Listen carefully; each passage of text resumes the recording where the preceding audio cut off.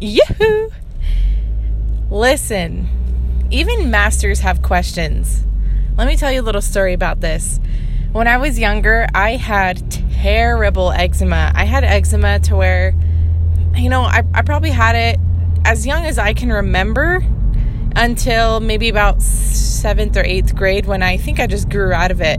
For all those years, my mom and I went to dermatologists to find out, what could we do? Because I'm telling you, we tried everything we could think of. So I used to have eczema so bad on my hands that my knuckles would be so dry that they would bleed. And I remember going to my teachers in 6th grade even and saying, showing them my knuckles and say, hey, can I go to the nurse? This is just so dry. It's starting to bleed now. And then I'd go to the nurse and I don't know whatever that nurse gave me, but it always smelled like dog food, and it was so nasty. I don't know if it was anti-itch cream, because at that point I wasn't itching them. They were just so dry, and they were bumpy because they have been itchy. But I also had extreme I don't even know, I just had big patches on my legs to where I remember I don't know how often we did this, but I remember sitting on my kitchen counter in the corner, up by the cupboard where we keep ingredients for baking and things.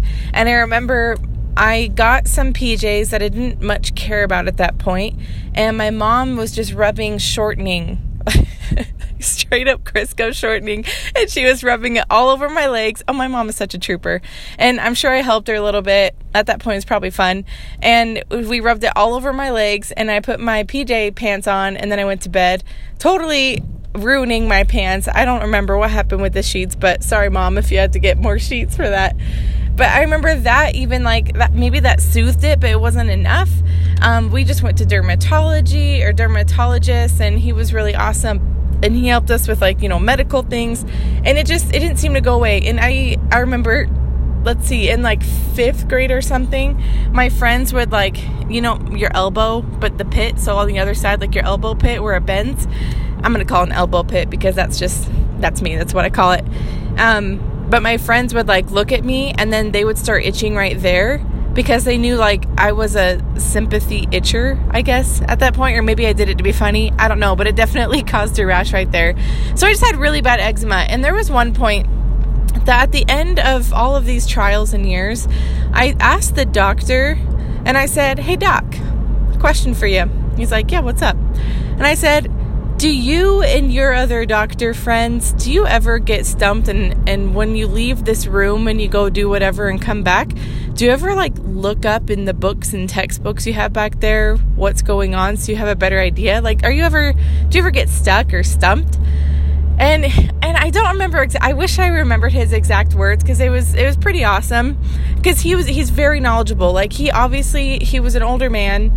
And even now, I see him as an older man, but he was definitely had gray hair. So he definitely had been at his practice for many years. So at that point, you could say that he has mastered being a dermatologist.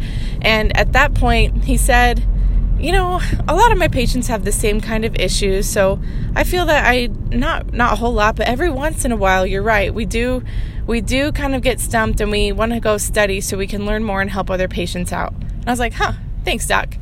And then, it just kind of got me thinking earlier today that there's no masters out there. Sure, you can be a master at cooking, a master at this and that, but isn't there always more to learn?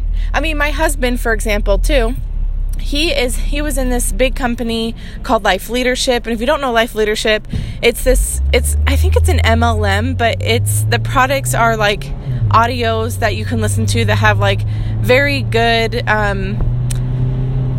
what is that called? Very good, I guess, life lessons and things you can apply for finances, family, fun, freedom. And they focused on the 5 F's. That's why those all start with F's. But they had all these really great, self-development, awesome audios, and you can go sell them, and they have big functions where you can go listen to these people, and it's a really awesome company. We still have a lot of we have, I'd say, close to 100, 200 audios at our house right now.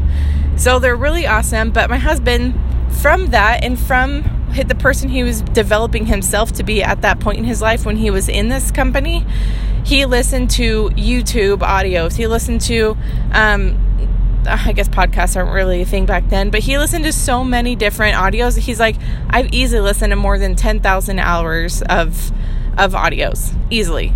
So he's listened to a lot of this of like, ultimately how you can reprogram your mind to get you to have more financial freedom, to have more fun in your family, be more present, have a greater faith. Like a lot of that it's intertwined with the mind.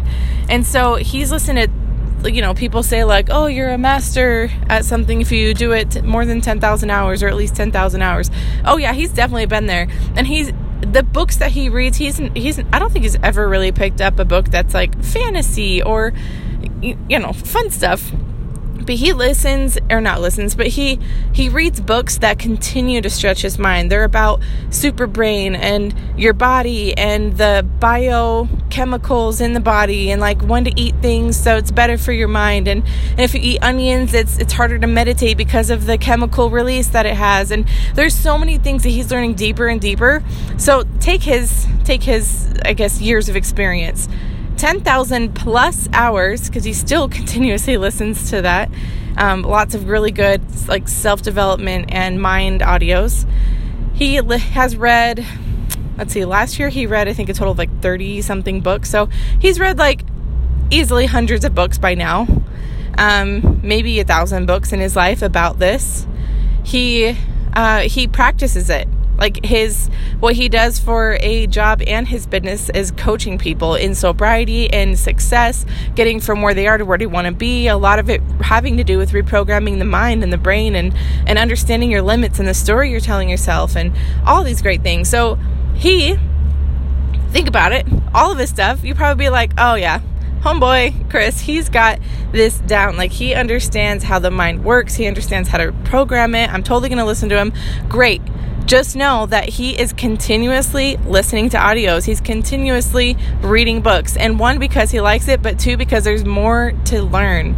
He's diving deeper and deeper and deeper. And doctors, hopefully, they're diving deeper and deeper into their knowledge. Like, I'm sure people who study cancer, they're finding, oh, this works because of this.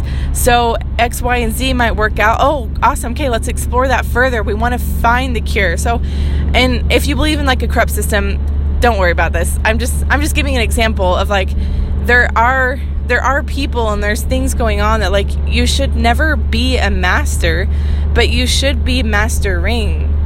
And this is something that Chris, whether he read it or made it up, I think he actually made it up. Like he was just thinking about it one day and he's like, I never want to be strong. I always want to be stronger.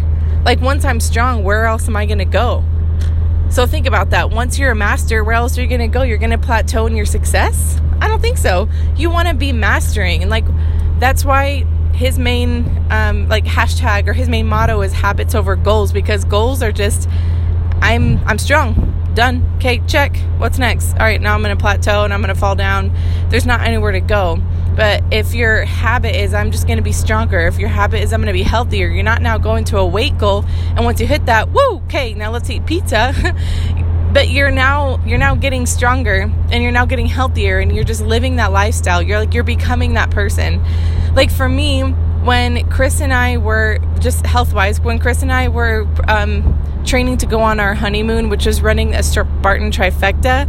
And Spartan races, I think I've mentioned them before, but just to recap, Spartan races are obstacle running races. So it goes from a shorter length to a middle length to a long length of a race.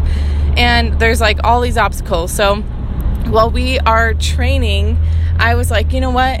It seems like most of these obstacles need a lot of upper body strength. My legs are tanks, like they could handle anything, but I can't even do a pull-up. So I was like, I'm going to at least do a few pull-ups. But then Chris was like, why don't you just, like, you're going to become the person who's going to be able to do a pull-up. And by so doing, I was able to do, I think I counted, but by now I forgot because it was a couple years ago. But I was able to do pull-ups. Multiple. Let's see the S on there, pull-ups, because I had the mindset of like, I am a person who can do pull-ups. I was not like, oh, I'm going to do 10 and done. Okay, I'm never going to touch that pull-up bar again. And the same thing goes for business. Like for an event planning business, what I'm doing, I am in no way a master, nor do I ever want to be. And that's the difference. I don't ever want to be a master because I want to continuously get better. And right now I am working with a wonderful woman named Sarah, and she and I are working on something, and I'm so excited. And I feel like that's going to be something that's going to help me grow and stretch. And I hope I continuously find those avenues of, oh man, what is this? This is an avenue like maybe I'm not so sure about, or I know something about, or I've never heard of before, but I'm involved. So I'm going to dive deep. So that's really what I wanted to share today. It was just on my mind as I was thinking about it earlier. Just being, so I just thought this too. You don't want to be the jack of all trades, master of none. Find a few things that you know that you're really good at and become mastering at them. So for me, event planning, having fun, being active, I feel like I am just continuously mastering, because this journey of life, it is not a journey with an end point. I don't think our point here is to die. I think it is to experience. And I believe that the more that we get out of it, the more that we're going to have such fulfillment and such joy in whatever it is we choose to do. Hopefully it's a good thing. If you find joy in killing people, that's a whole nother story. But really, listen, let's dive deeper and let's become masters. That we're so good at mastering that we can be a master at mastering.